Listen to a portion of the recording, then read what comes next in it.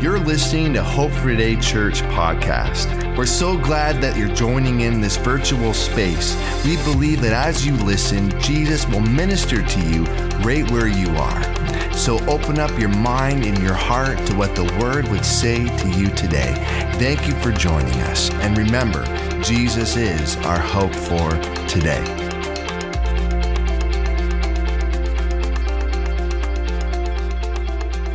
I want to invite you to turn to John chapter 21. And we've been going through our series, Truths to Live By, looking to the Word and how we can sink our teeth into it and apply it to our daily life. In John chapter 21, we're picking up right after the resurrection has occurred and has happened. And it's a segue as we'll begin to look at all the epistles, the letters to the early church, specifically looking at the Acts of the Apostles and the early church and how they functioned post-resurrection, and that we can glean from it, learn from it, and apply to our own life here today. And so the title of today's message is this: Focus on what the Lord has revealed to you, live in your assignment. Focus on what the Lord has revealed to you, live in your assignment. And so in John 21, starting in verse 15, it says this: When they had eaten breakfast, Jesus asked Simon Peter, "Simon, son of John, do you love me more than these?" "Yes, Lord," he said to him. "You know that I love you. Feed my lambs," he told him. A second time he asked him, "Simon, son of John, do you love me?" "Yes, Lord," he said to him. "You know that I love you." "Shepherd my sheep," he told him. And he asked him the third time, "Simon, son of John, do you love me?" Peter was grieved he had asked him a third time, "Do you love me?" And he said, "Lord, you know everything. You know that I love you. Feed my sheep," Jesus said. "Truly I tell you, when you were younger, you would tie your belt and walk wherever you wanted. But when you grow old, you will stretch out your hands and someone else will tie you and carry you where you don't want to go." And he said this to indicate what kind of death Peter would glorify God. After saying this, he told him, "Follow me." So Peter turned around and saw the disciple Jesus loved following them, the one who had leaned back against Christ at the supper, and asked, "Lord, who's the one that's going to betray you?" And when Peter saw him, he said to Jesus, "Lord, what about him?" "If I wanted him to remain until I come again," Jesus answered, "what is that to you? As for you, follow me."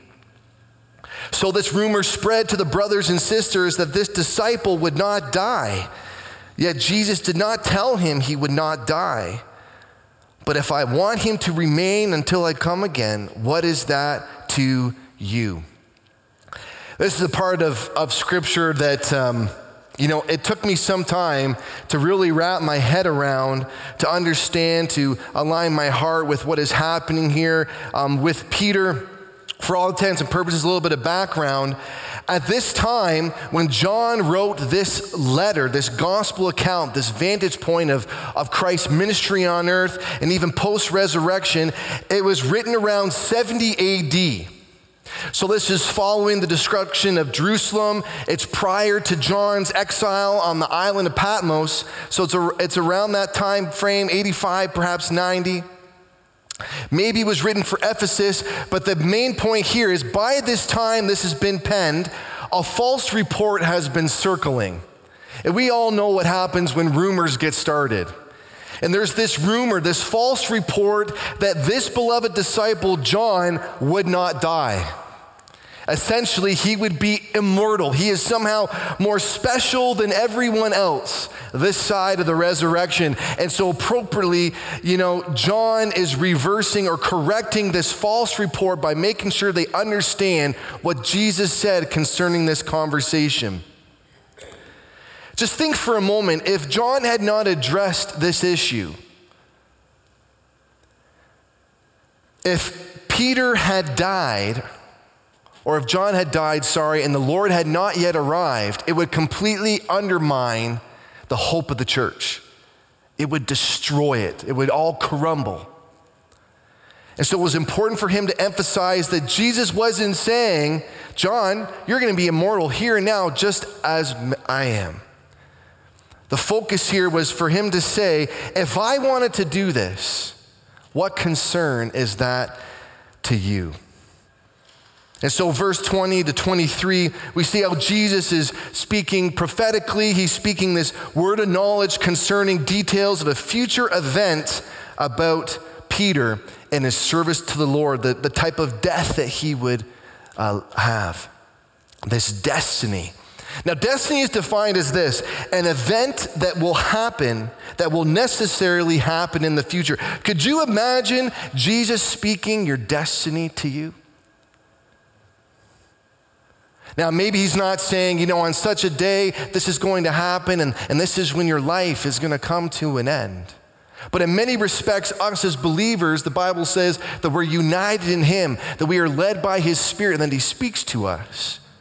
And he prompts our heart to hear his voice, and he speaks to us, and everything to come in conformity with his will. And yet there's times like Peter, we can look to our left and we can look to our right and say, well, what about them, Lord?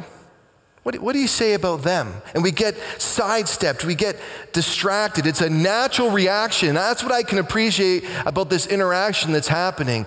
Peter is just like us. And John is like us because we should all correct a misunderstanding. We should all correct a misreport, a rumor.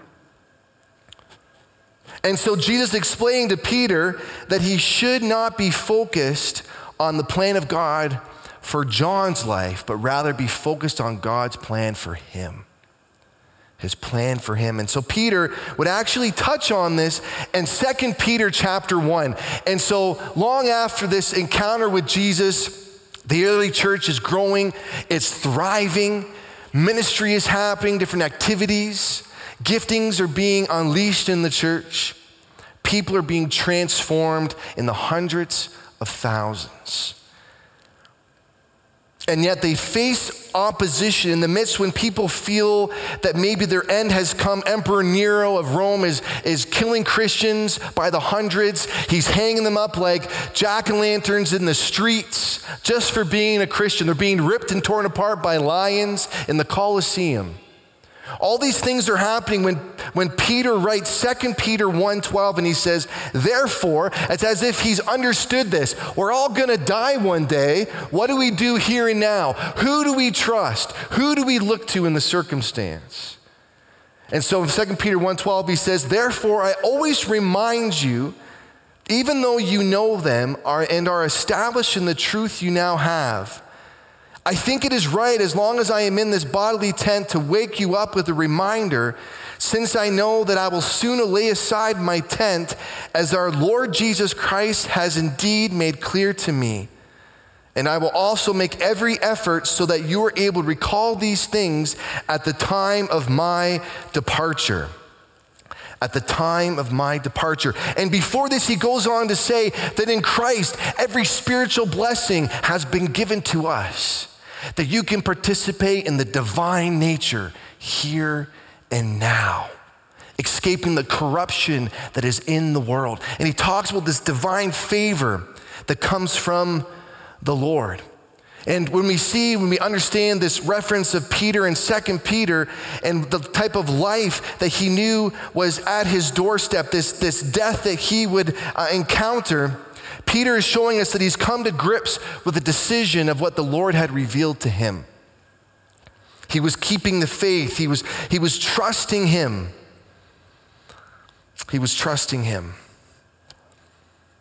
We all go through times and seasons when we question the Lord, don't we? I know many times where I've been with colleagues, even perhaps those who delicately, I'd say, wear a mask, not really living and confirming or affirming the word of God, and yet their life seems to be producing. And you wonder, Lord, what's going on? And yet I can directly relate to this personally. It's not your place to be concerned with what the Lord is doing about so-and-so, but to be focused on what the Lord has called you to. And so here, Jesus is this shepherd and overseer.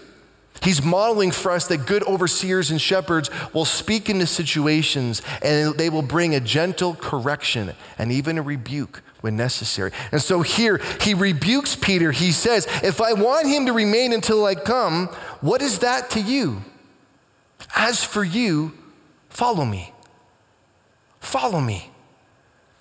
And so here, this side of the resurrection, the Lord has placed people of different roles and assignments in the church. And as the weeks unfold, we're going to look at each of these areas. But for sake of today, the Lord continues to speak to the church through those who are teachers, preachers, apostles, prophets. And the Apostle Paul spoke about such a role. He wrote this in Acts 20, verse 28. He says, be on guard for yourselves and for all the flock of which the Holy Spirit has appointed you as overseers, to shepherd the church of God, which he purchased with his own blood. I know after my departure, savage wolves will come in among you, not sparing the flock. He's not saying that literal wolves are going to be on the premises and are going to tear you limb from limb, but they will be like savage wolves. They will want everything. They want to completely consume everything that you stand for. But don't falter. Trust in those who are overseeing you.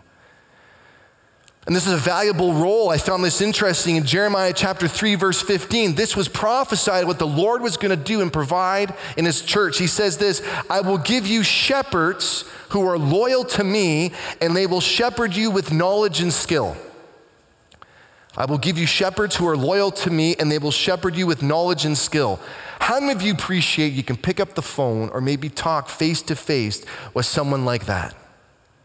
I know I have mentors and pastors in my own life that speak in with great knowledge and skill of precision, that I hear exactly what I need to hear, even if I don't want to hear it.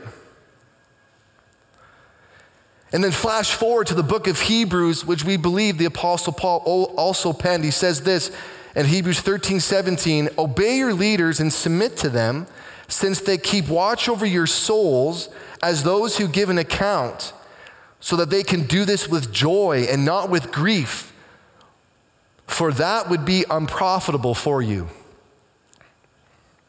1 Thessalonians 5:12, now we ask you, brothers and sisters, to give recognition to those who labor among you and lead you in the Lord and admonish you, and to regard them highly in love because of their work, and be peace amongst yourselves.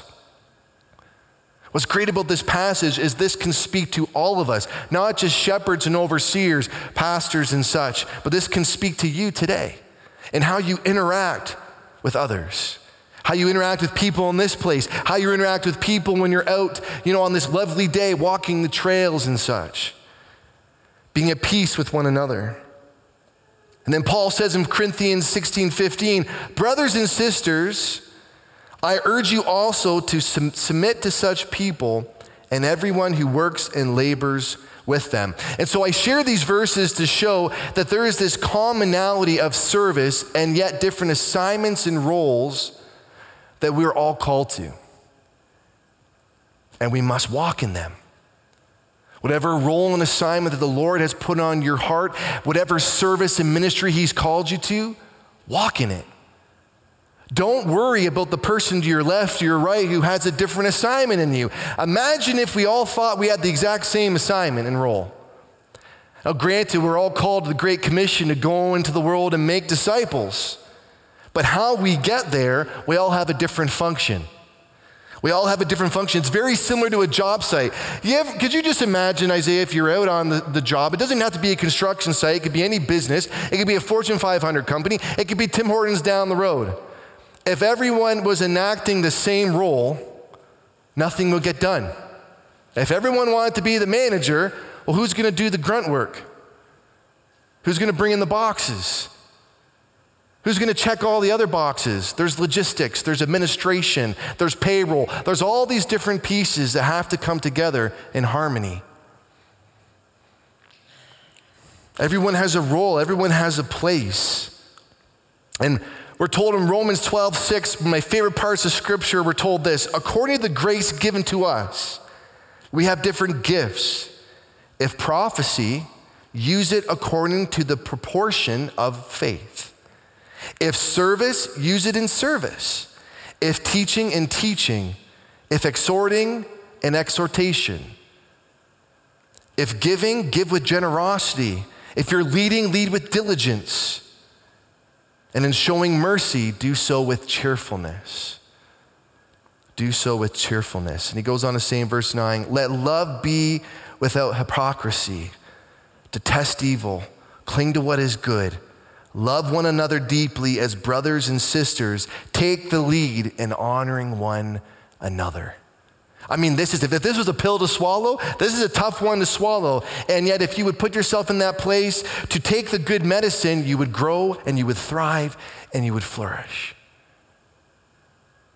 It's no different from what Peter and John were encountering in this interaction with Jesus. Eventually, Peter understood this.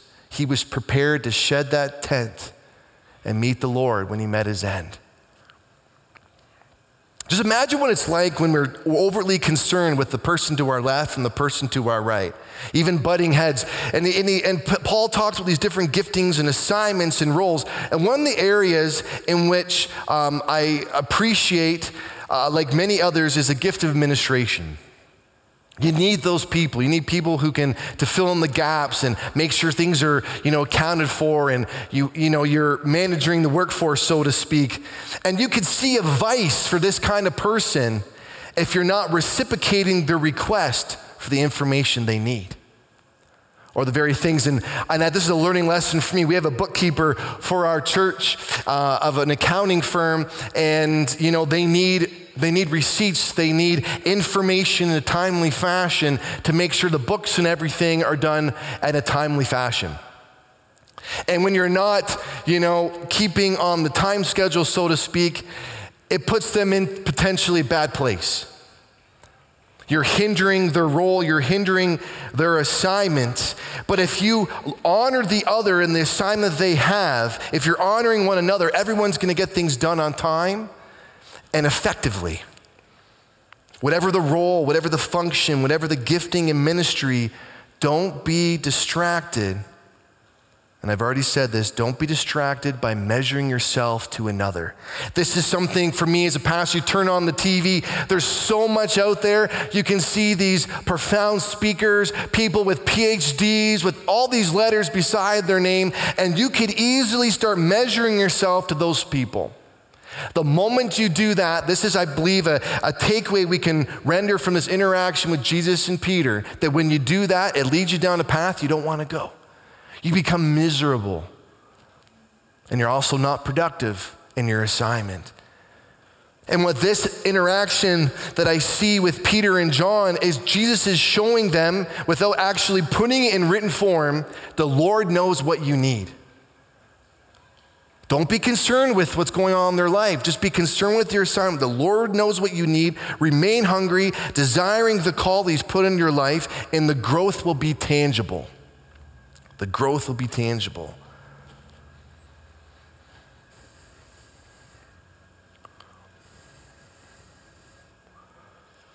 And so Peter, in this interaction, he deflects. Just like in psychology, you ever had spoken with a counselor? When they ask you a question, they would say, let's not deflect. Tell me, how are you feeling? What's going on right now? What's going on at home? Don't deflect on how so-and-so is speaking to you or what's occurring. What's happening in your life?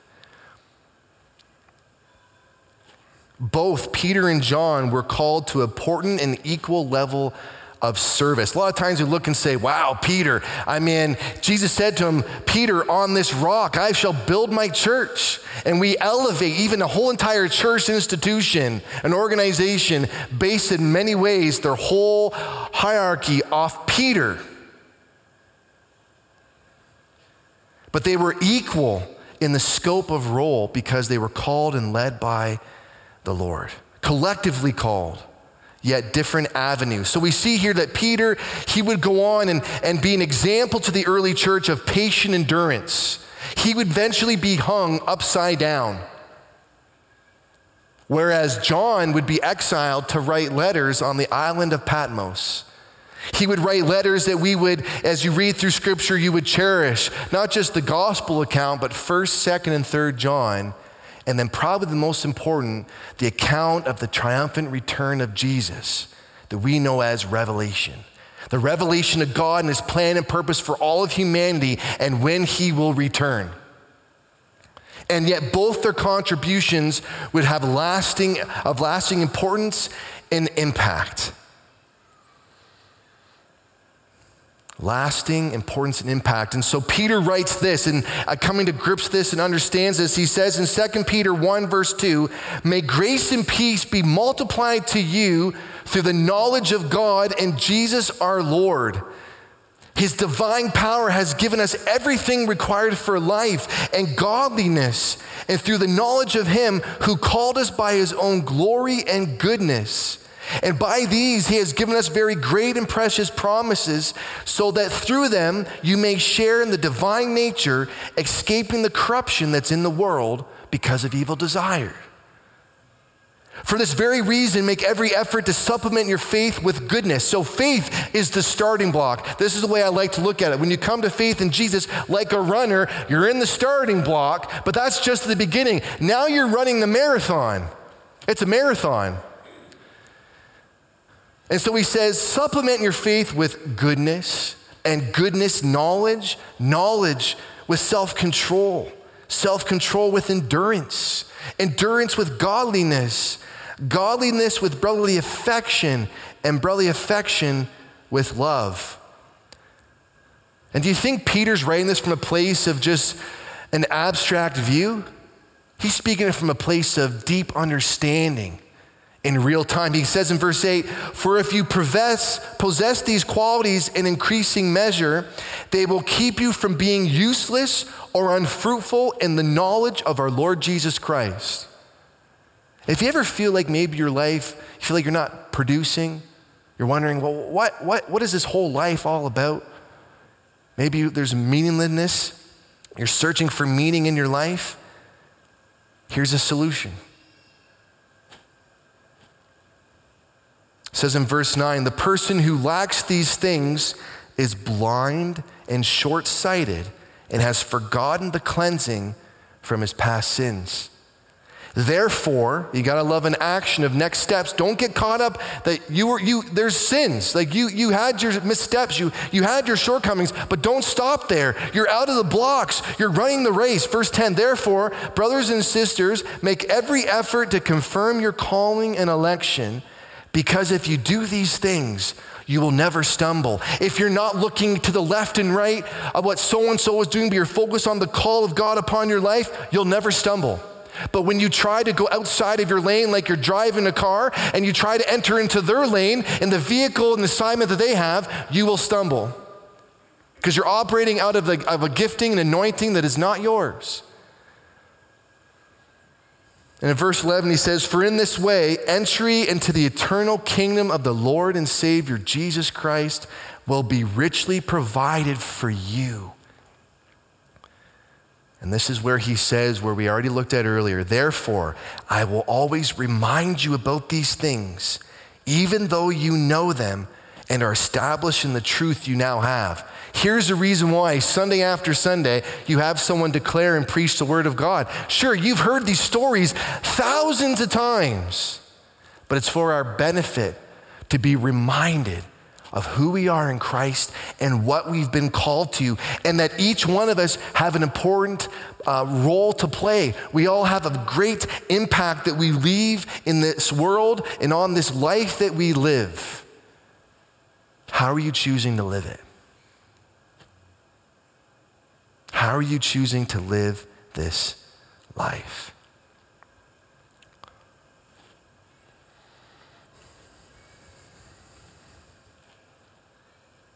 Thankfully, Peter and John were not the same They didn't have the same role. Peter vividly showed what it is to live with patient endurance, facing obstacles, all these different turns, while John was able to pen these letters. And he arguably penned probably one of the most profound understandings of what we have in Christ. He says in 1 John 1, verses 1-3, what was from the beginning, what we have heard, what we have seen with our eyes, what we have observed and have touched with our hands concerning the word of life, that life was revealed to us, and we have seen it, and we testify and declare to you the eternal life that was with the Father and was revealed to us. What we have seen and heard, we also declare to you, so that you may also have fellowship with us. And indeed, our fellowship is with the Father and with the Son and Jesus Christ. The same John who wrote, the beginning was the Word, and the Word was God, and the Word was with God. And he dwelt among us. They were both called, different avenues of service, but both were invaluable. Both were invaluable. And so walking away point for today is simple. Focus on what the Lord has revealed to you and live in your assignment. Stay in your lane, eyes forward. Focus on what the Lord has revealed to you. Focus on what he has laid upon your heart and what he's called you to, because what he's called you to, we can all appreciate he will bring you through. He will bring you through. Point 2, be who the Lord has called you to be. Don't try to be someone else. And number 3, don't seek to fake it until you make it. I'm surprised. This is a statement that is very popular in the church. I've heard this many times when I'd be learning something. Someone would say, oh, Angie, you just fake it till you make it. I'm like, there's something really wrong with that. Fake it until you make it. We've been told we've been given the mind of Christ. The mind of Christ. We never saw Jesus walking around the earth faking it till he made it. You ever really think about that? Fake it until you make it. I really believe as I look through the Word of God, the story, the self-disclosure of who God is and how he interacts with us, he doesn't employ fakers.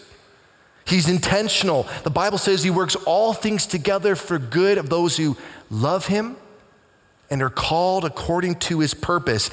And so Romans 8:27, you can take this to the bank. It says, and he who searches our hearts knows the mind of the Spirit, because he intercedes for the saints according to the will of God.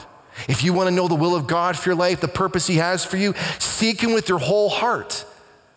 Lord Jesus, what's the plan you have for my life? And it says right here, the Spirit of the Lord intercedes with you according to God's will. It says in verse 28, and we know that all things work together for the good of those who love God and who were called according to his purpose. There's all of us have different purposes, the way we fulfill that assignment. For those he foreknew, he also predestined to be conformed to the image of his Son, so that he would be the firstborn among many brothers and sisters. And here's the piece that will keep you from stumbling.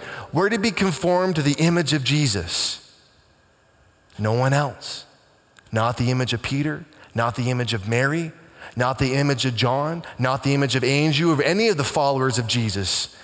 Not in my image, not in your image, but in the image of Jesus. And many times that makes people uncomfortable. You go around, you can walk even down these streets, you can see how there's conformity and compromise happening to want to craft things into our own image because of what we want to worship, what we want to deem as purposeful, right, and the right will of God.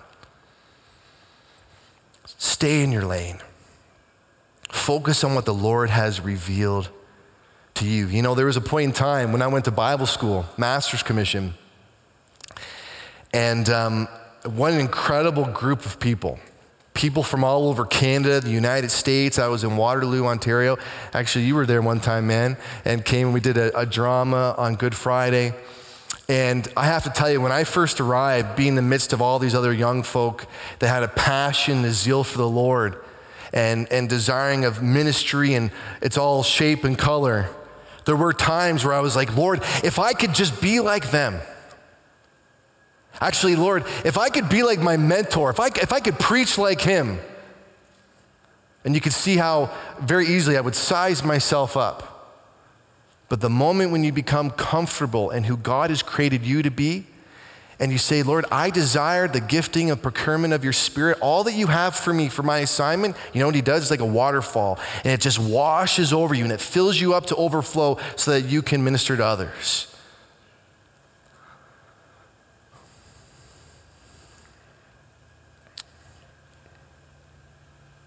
Whatever that distribution looks like, whatever that procurement is, that assignment that he's called you outside of and fulfilling the Great Commission, all of them are essential. This is what I want you to walk away with today. Whatever gifting, whatever activity, whatever ministry, remember, this is the foundation in which we're going to look at all these different gifts down the road. Whatever they may be, they're all invaluable. If you have the gift of healing, that's invaluable. If you have the gift of prophecy or discerning of spirits or speaking in tongues, they're all invaluable. We need them all. If you serve, if you have the gift of ministration, we need you.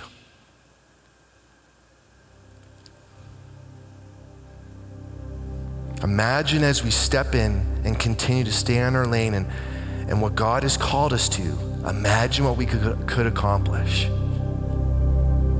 I mentioned the job site earlier. If everyone on the site, when they're trying to put up a house, remember the kingdom of God is building and growing all around us. If everyone wanted to be a plumber in the house of God, the house would never get finished. You need electricians, you need the different tradespeople. The same thing in the house of God. That's why here at Hope for Today, we believe in a team collaborative mindset, people of different giftings and activities. We all need each other. And if you're here and you haven't plugged in yet in a different way, I encourage you to do so.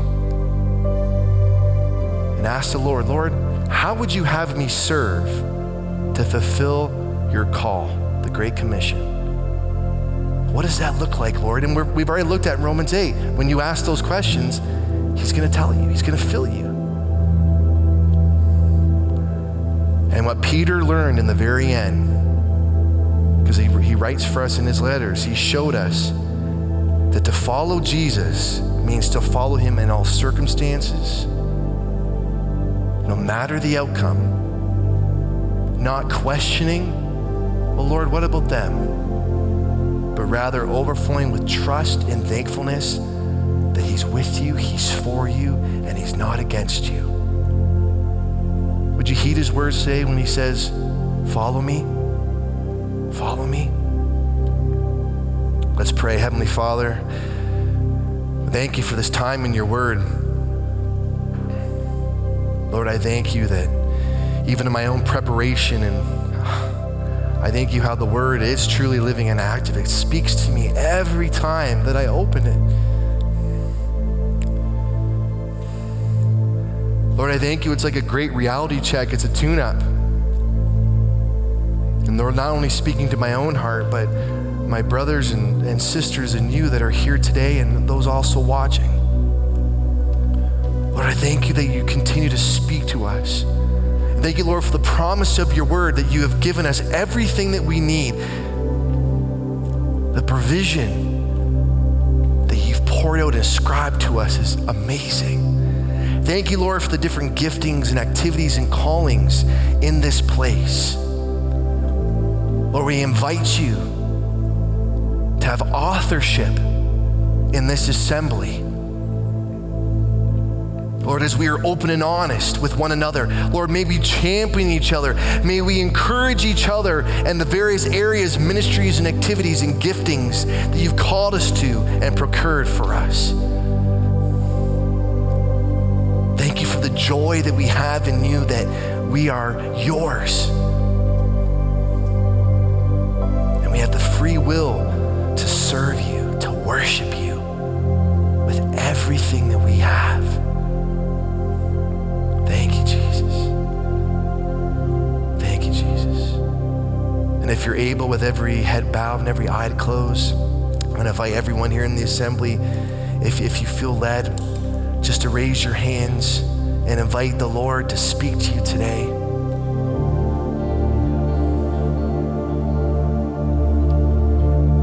Invite him to speak so clearly as to the next steps going forward to fulfill his call.